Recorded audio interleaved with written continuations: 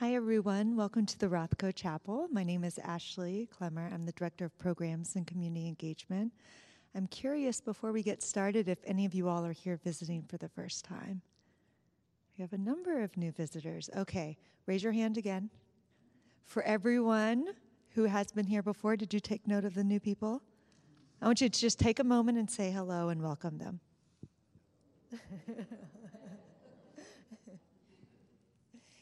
So for those of you who are visiting for the first time, this is a sacred space dedicated to art, spirituality, and human rights. We opened in 1971, and we're open every day of the year as a quiet place for reflection and contemplation. And it is the complete work of art by an artist named Mark Rothko. So you'll see we're surrounded by these 14 monumental paintings that he created, but he also conceptualized this space as well. So in addition to being a quiet place, we also have ongoing programs throughout the year that sit at the intersection of art, spirituality, and human rights, including the series that you all are going to experience today, which is 12 Moments, Experiencing Spiritual and Faith Traditions. This is a series that we've been offering for many years, since 2005, where we invite individuals of different faiths to come the first Wednesday of the month from 12 to 1 and to lead a contemplative session of some sort. And it's very open, and it ranges from moments of silence to guided meditations to singing. So I do want to just say that in addition to today, we do have a number of programs that are coming up. There's more information on the back. There's also printed information at the front desk and on our website.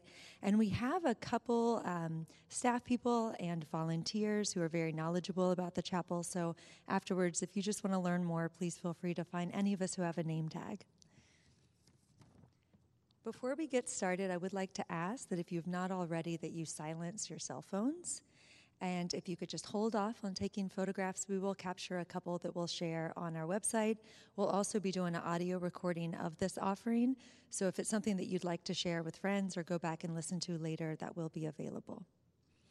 So for today, we're very pleased to be offering a Hindu tradition meditation. And we have with us our friend, Dr. Harish Chandra, who has been here a couple years in the past and participated in our Interfaith Thanksgiving service. For those of you who've never been here for the Interfaith Thanksgiving, it's an amazing offering. We're going, I think, into the 30th annual offering. We have 9 different faith traditions that are represented. There's information on the back of your program here, so please come back and join us for that. Since 2015, when Dr. Chandra arrived to Houston, he's been serving as the spiritual guide with the Arya Samaj Greater Houston. There's a full information about him in his bio here in your printed piece. But the Arya Samaj Greater Houston is a Hindu temple. It's located here in Houston, and it's offered to the community. There's many different meditations and offerings that are there.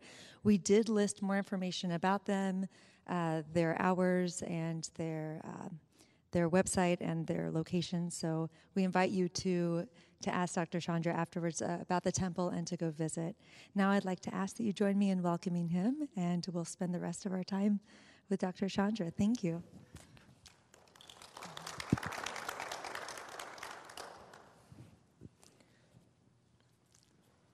I think it's better I stand for a while because we will be sitting for meditation. This is a series of meditation, and it has been labeled as Hindu meditation. I don't want to offend any religion, but I somehow don't like this label.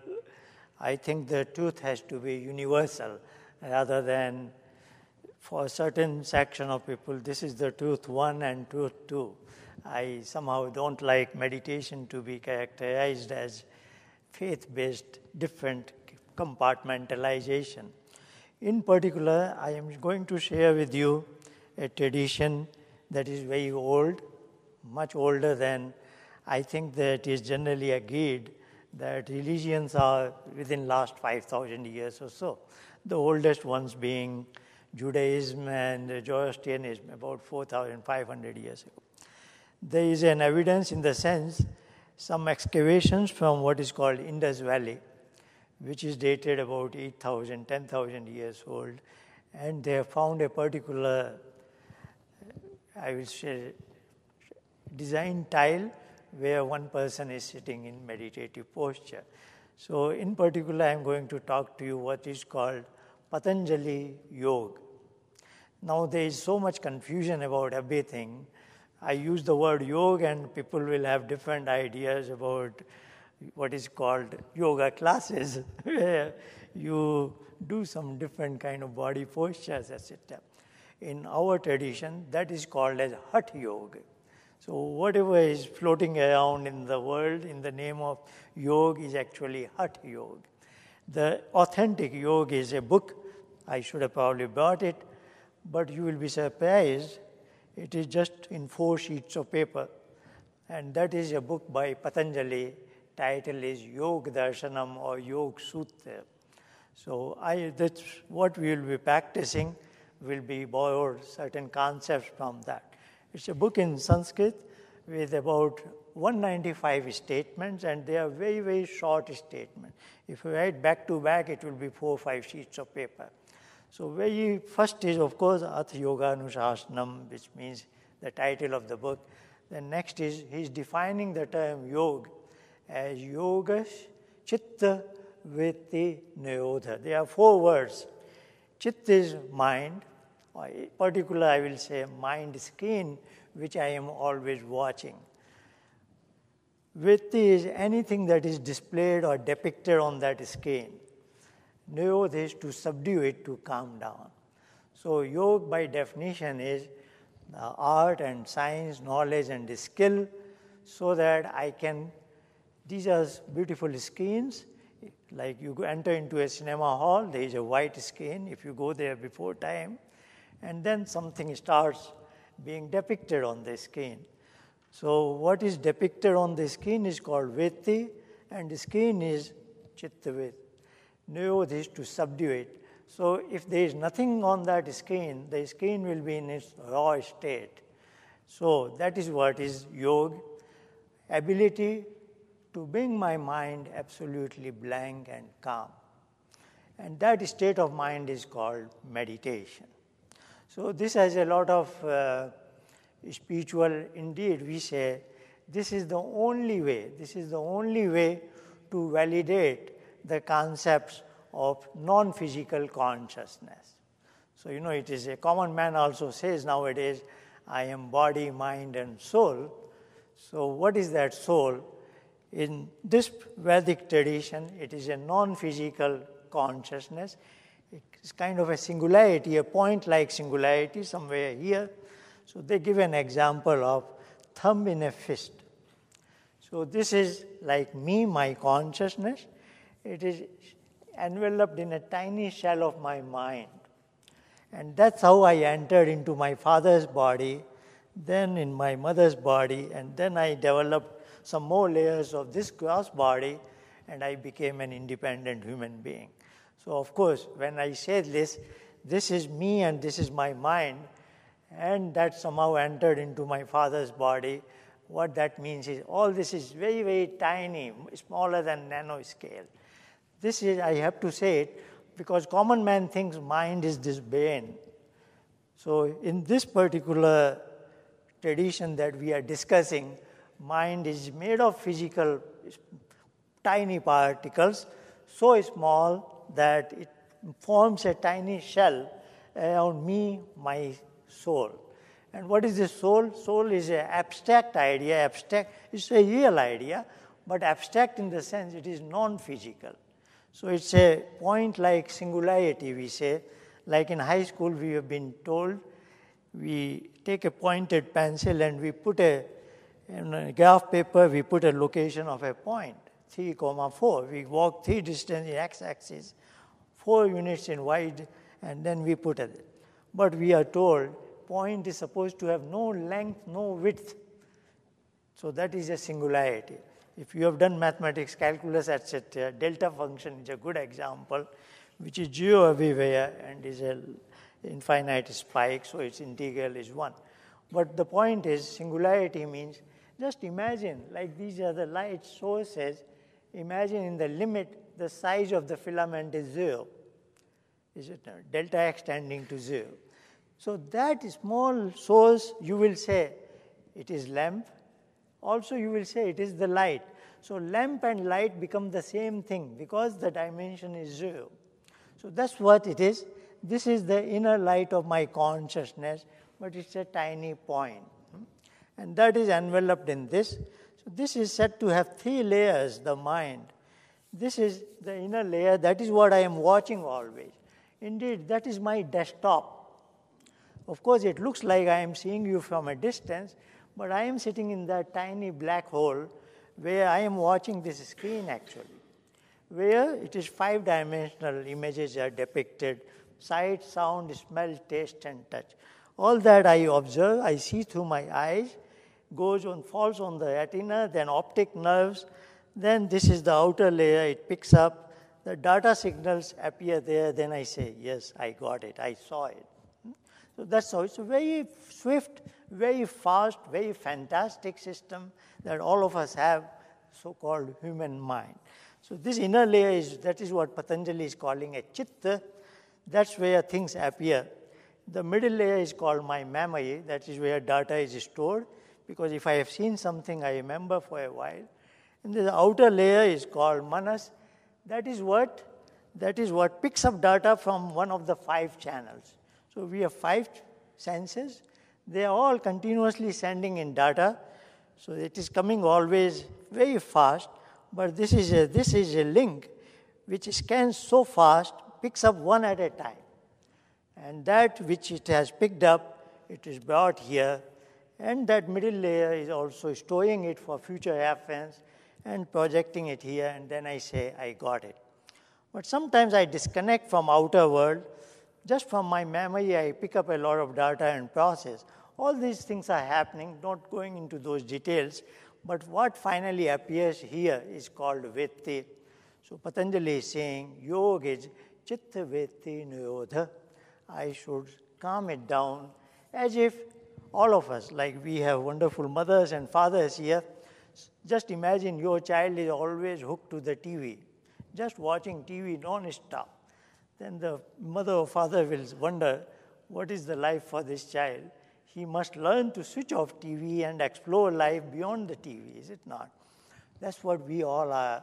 We are spoiled children of that supreme consciousness. We are always watching the inner TV, and we are expected. That's the maturity of a human being. I should learn to switch off the inner TV. And then, if I succeed, I get to know myself. That is called self-realization. So meditation has a lot of implications. As you will see at the down-to-earth level, if I learn to switch off this thing, if I learn to calm down my mind, then of course in the daytime, I gain some ownership of my mind. I get authority over my mind.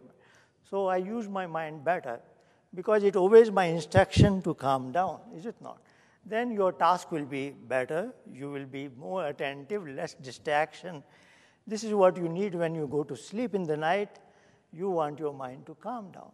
So right from the down-to-earth level, it is an application that can validate the spiritual principle, who I am. Because I am owner of this body and mind. This is me. I get to know myself when there is nothing on my mind screen.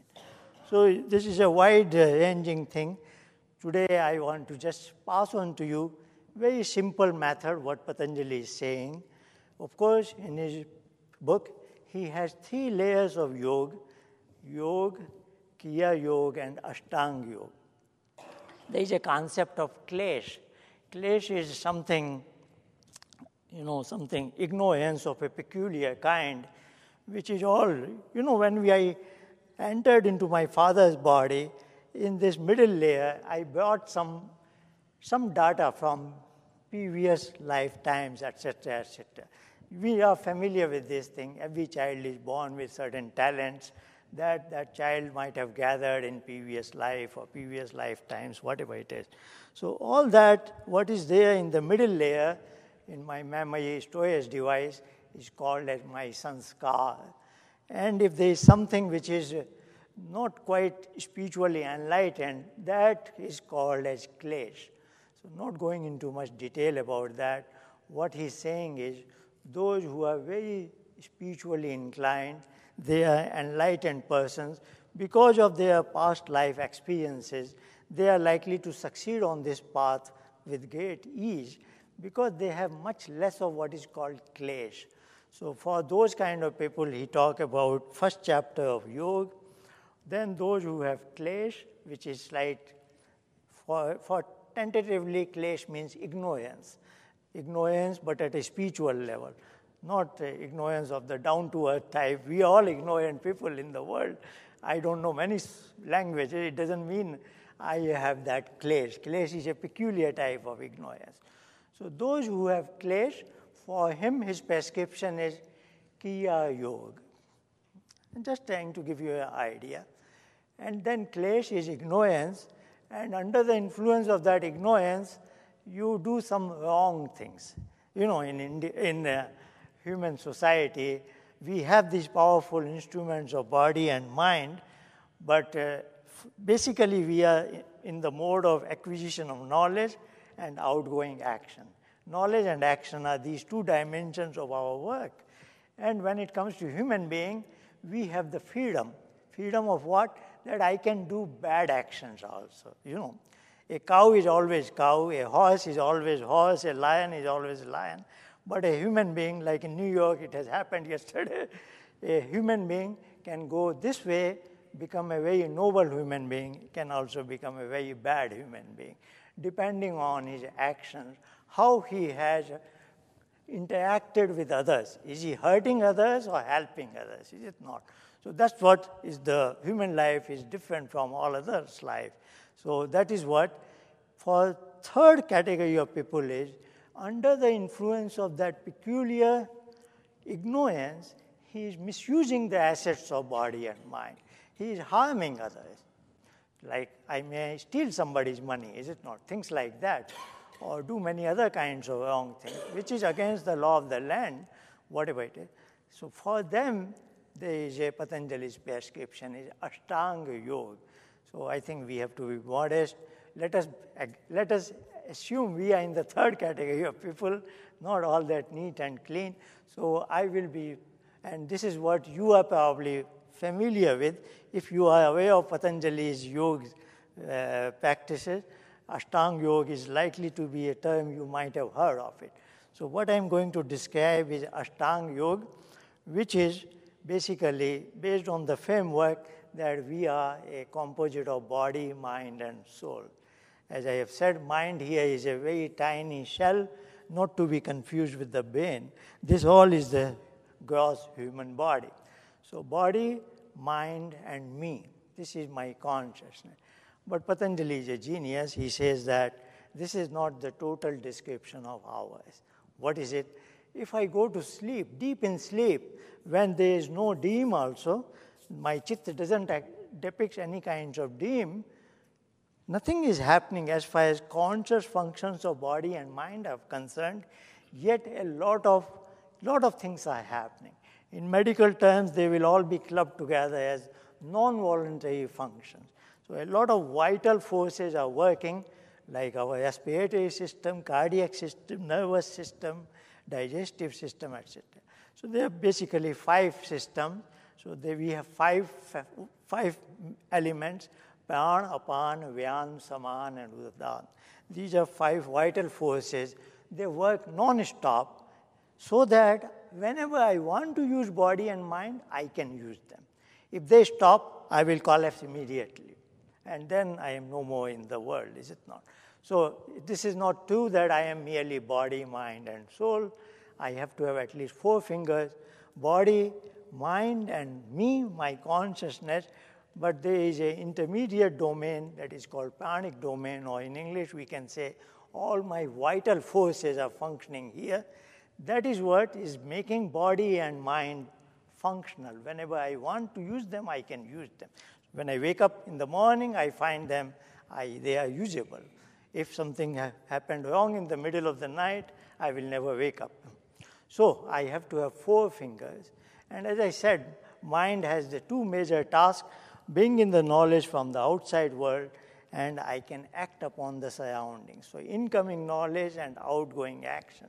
So inner part of knowledge, inner part of mind is called inner mind, that puts me in contact with what's happening in the surrounding, and outer mind helps me influence the surrounding. So basically we have 5 fingers: body, this is the vital forces, outer mind that puts in outside action, and inner mind, that's where the knowledge is displayed to me, and this is me, the owner of the whole system.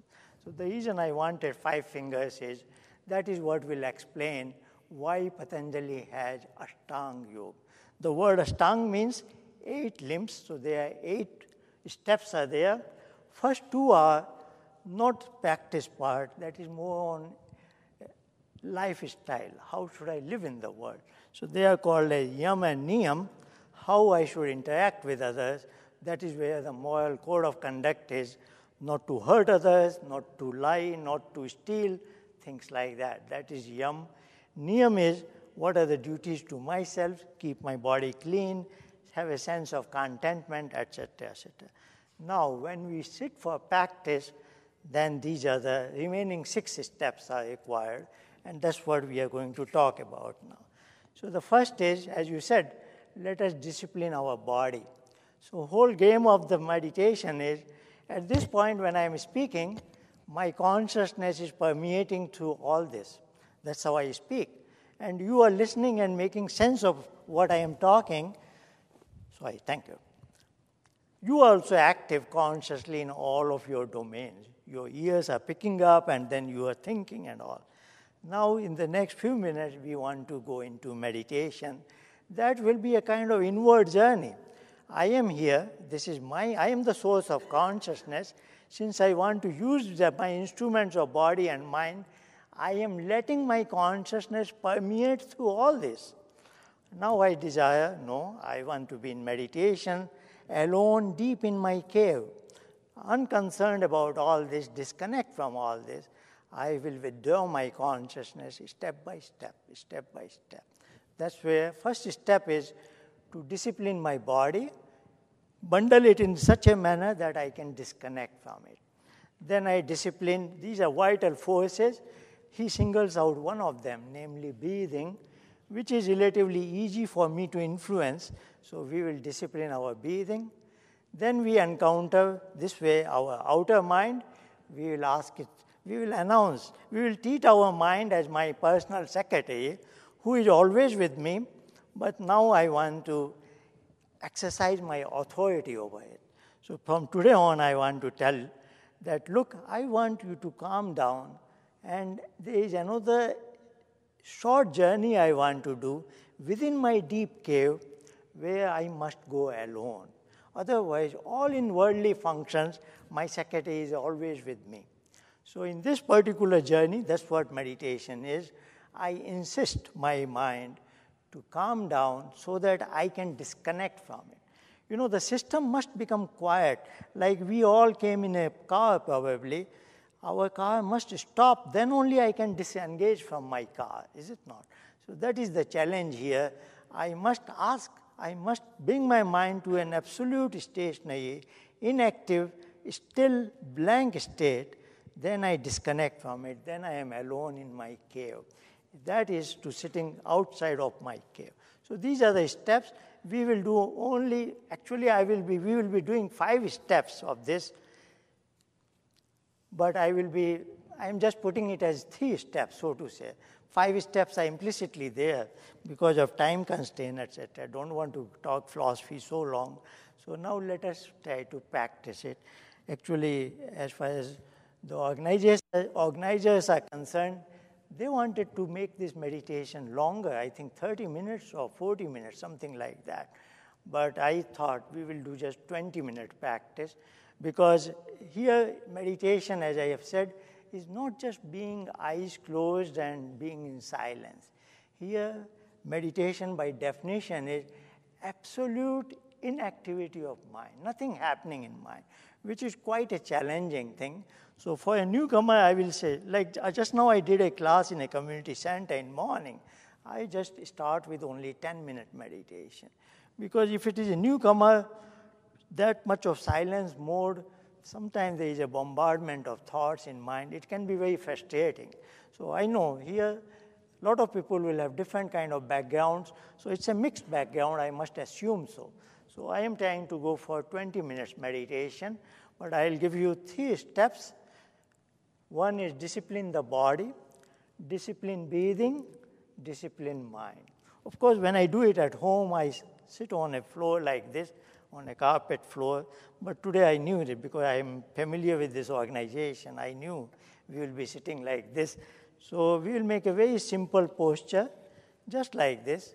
Try to keep this slightly, not stiff, but reasonably straight for the region of the second step. In the second step, we will discipline our breathing, so we want our air pipe to be relatively straight. That is the purpose. So, because I am used to being everything, disconnect from everything, let me remove this from my pocket. So the first step to discipline my body, just make sure you are all very free, no stiffness. And as is my habit, I like to disconnect from everything. You want to feel free in all parts of your body. Just be natural. Just listen to your instincts, inner instinct.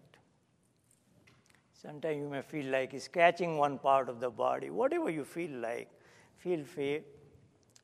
So that's our step number 1, to discipline our body. Now I will describe, and we will do it, a quick practice, how to discipline our breathing. The entire ball game of this meditation is being a natural human being, just like a small child. So as a child, if you have ever bothered, if you observe a child, particularly in sleeping mode, the child is breathing and abdomen is expanding contact. As we have grown up, that's the way we were breathing as a child. That was so-called diaphragmatic breathing or abdominal breathing, because as you breathe out, the abdomen goes inward, and as you breathe in, it fills up and it expands outward. You can call it either, the true term is diaphragmatic breathing, but just because diaphragm goes down, abdomen bulges outward, you can say it is abdominal breathing. Not that abdomen is filled with air, anything like that. So just to give it a name, that was abdominal breathing. And as we have grown up, and God knows how it happens, we pick up some stress here and there, our breathing has become shallow. Now most of us are breathing at a chest level, what is called coastal breathing. Now, when I get an opportunity to discipline my breathing, I make that an objective. That whole purpose is to become a natural human being. I want to adopt that natural breathing pattern that I had as a child. So that is my objective. It's a very sideline objective, but you will see, when you adopt these things in your day-to-day life, it has enormous advantage even on your physical health. Meditation is supposedly for your mind, but because your breathing will become deep, a lot of oxygen induction will be better. It has enormous benefit to your physical health also. Let's go to the second step to discipline our breathing. I'll go in a few small steps. Let's do that. So the main organ for breathing is nostrils, not the mouth. Of course, it is such an important function. If my nasal passage is blocked, I can do through mouth. But that is the primary organ, the nasal passage. Let's do a short, as a jerk, breathe out through the nostrils as if I want to throw out the air from the head region. Let me demonstrate. All of us can do it. Let's do it together. Very simple. Now we'll do the same thing, but breathe out. Now the focus will be the abdominal area, as if that air I want to throw out through my nostril. So my mental focus is here. Of course, if air wants to come out, this should go inward. Let's do it together. That was simple. Now we will do the same thing third time, but now it will be in a smooth, longish manner. Smooth, let me demonstrate. So it will be a deep breathe out through the nostrils.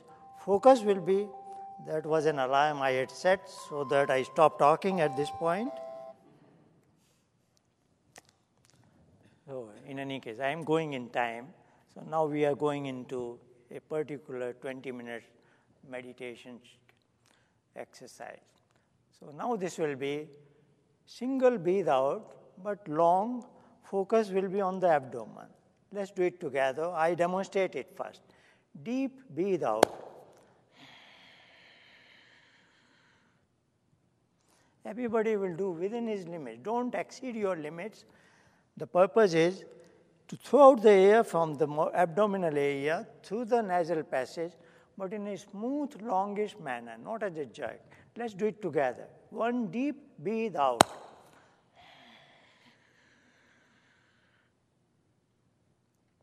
It's very simple. That's the way we used to do as a child. Now we'll do full cycle. Deep breathe out, followed by deep breathe in. During the breathe out, this will shrink inward, and when we breathe in, this will expand outward. Let's do it. Deep breathe out. Deep breathe in. Breathe out. Breathe in. Okay. So that was the step number 2. Step number 3 is, as if I am coming this way, inward journey, I meet my secretary, I announce to him, I want to be alone in my cave, I expect you to be quiet. I announce it through a code word. That sound is, it is simple sound, monosyllable, Om. We can all say that, Om.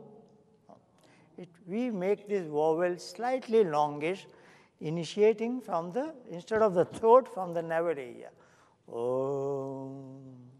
So this is a code word between me and my mind, and the meaning of this, I expect, I am giving him a command that you stay calm. And I am conditioning my mind that this is my command signal. With practice, he will get used to it. When I say, oh, he will calm down. So I am developing that conditioning of my mind. So that will be third step. We will recite, instruct our mind with that sound, oh. We will recite it 5 times in diminishing volume. Oh. After all, I am communicating to my mind. I don't have to be loud, isn't it? So now we are ready with all this. I am setting an alarm for 20 minutes.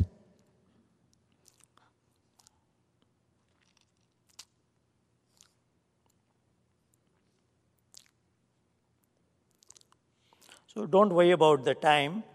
Bell will ring, then we know. So don't worry when other 15, 20 minutes getting over.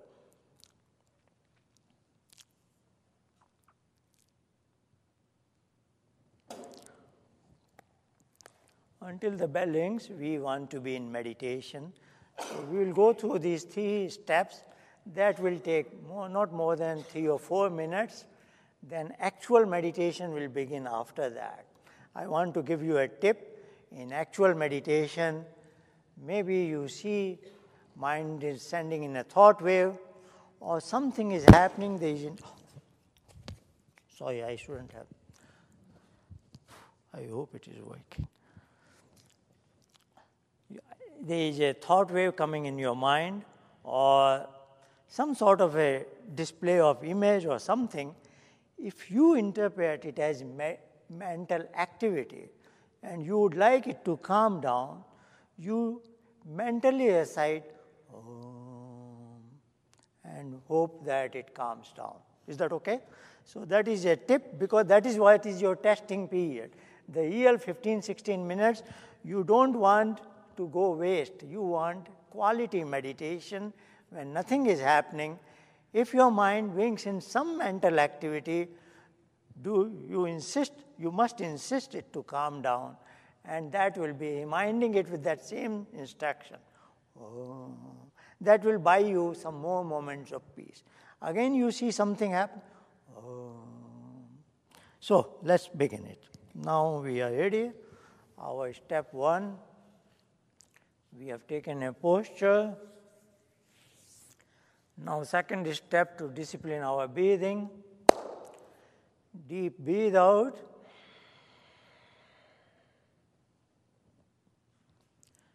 Deep breathe in.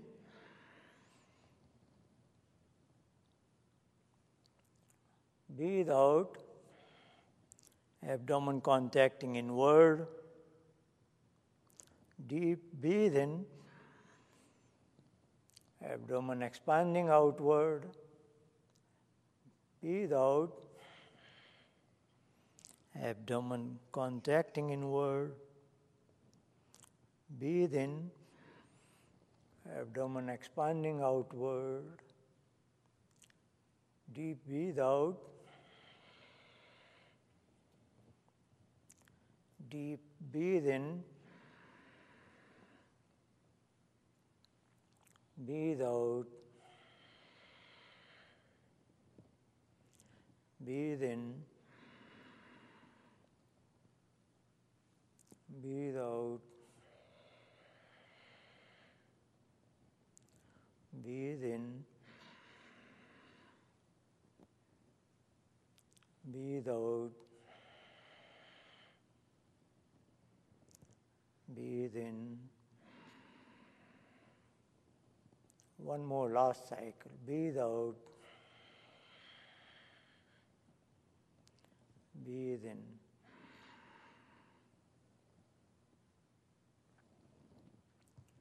We are taking a short pause for our mind to disconnect from breathing. Deep in meditation, I don't want my mind to be aware of breathing, aware of nothing.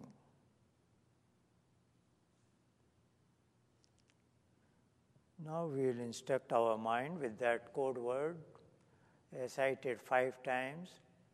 After that, just observe in your upper forehead with your eyes closed, as if you are walking deep into a sky where nothing is happening.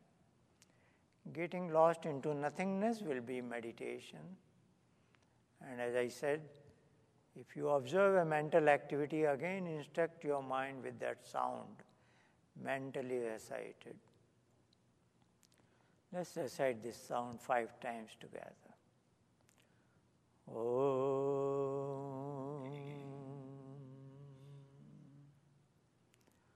Om.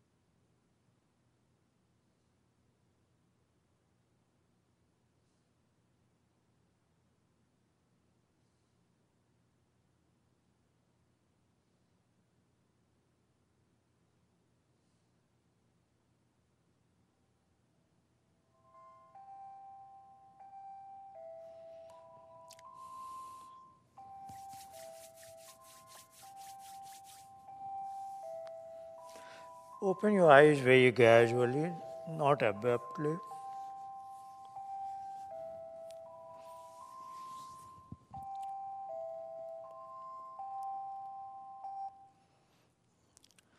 So that was our 20-minute meditation based on Patanjali's prescription of Ashtanga Yoga.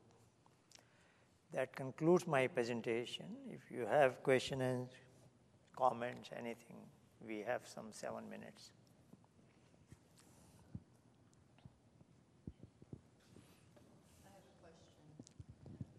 Why is it when I start letting go, I start falling asleep? Excuse me? Why is it when I start letting go, I start falling asleep and I have to wake myself up? Going into sleep is nothing but bringing your mind to a calm state. And as you are bringing your mind to a calm state by way of meditation, probably there was as usual sleep in your last night's sleep was not complete. So that as usual sleep finds that a good opportunity to go into sleep. So it otherwise proves that if you learn meditation, it will be easier for you to go into sleep. That's what sleep is. Your mind is doing nothing. Do you suggest meditating before you sleep or in the morning? Do you suggest meditating before you go to sleep, or in the morning? Meditation and your sleep will go hand in hand. As you will practice more meditation, you will see your sleep quality will improve, and also it will be easier for you to go to sleep, and your sleep will be better, your daytime will be better. They go hand in hand. It cannot happen that your sleep is bad and meditation is good. Both will be good or both will be bad. But of course, you want to start from wherever you are.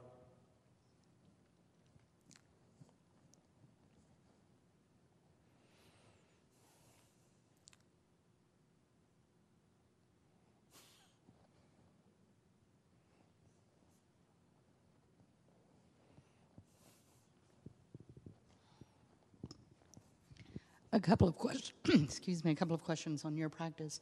When you meditate, how long is your meditation, and how often do you do it? Daily? More than daily? Well, nobody has asked me such personal things. I think first time somebody is asking me like this.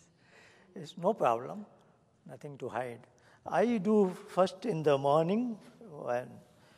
Usually I do open-ended. I don't set an alarm unless I have a commitment in the morning. As you can see, my classes are usually in the evenings, etc. So morning, I have 2 classes a week in the morning. Otherwise, 5 days I am relaxed in the morning.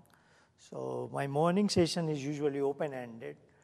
It may go 40, 60 minutes, something like that. Then I do once in the evening before meal. Usually, if you are practicing, if you are serious, we suggest you do with an empty bladder, empty bowel, and empty stomach. So, that is the right time. So I do sometime in the evening. Again, depending on my commitments, it may be open-ended or I may have to set an alarm for 20 minutes, 30 minutes, which is not every day in the evening because something is happening. But then I definitely do at bedtime, which is also, again, open-ended. So I do at least twice a day, sometimes 3 times a day.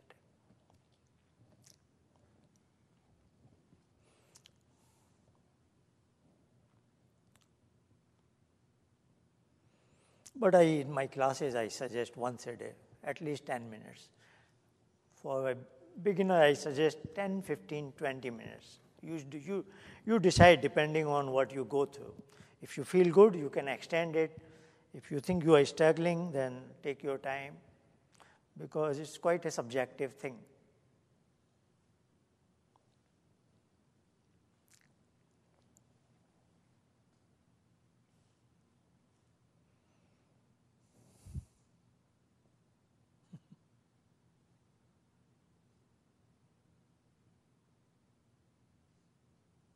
Anything else? Otherwise, Ashley is waiting for session to end.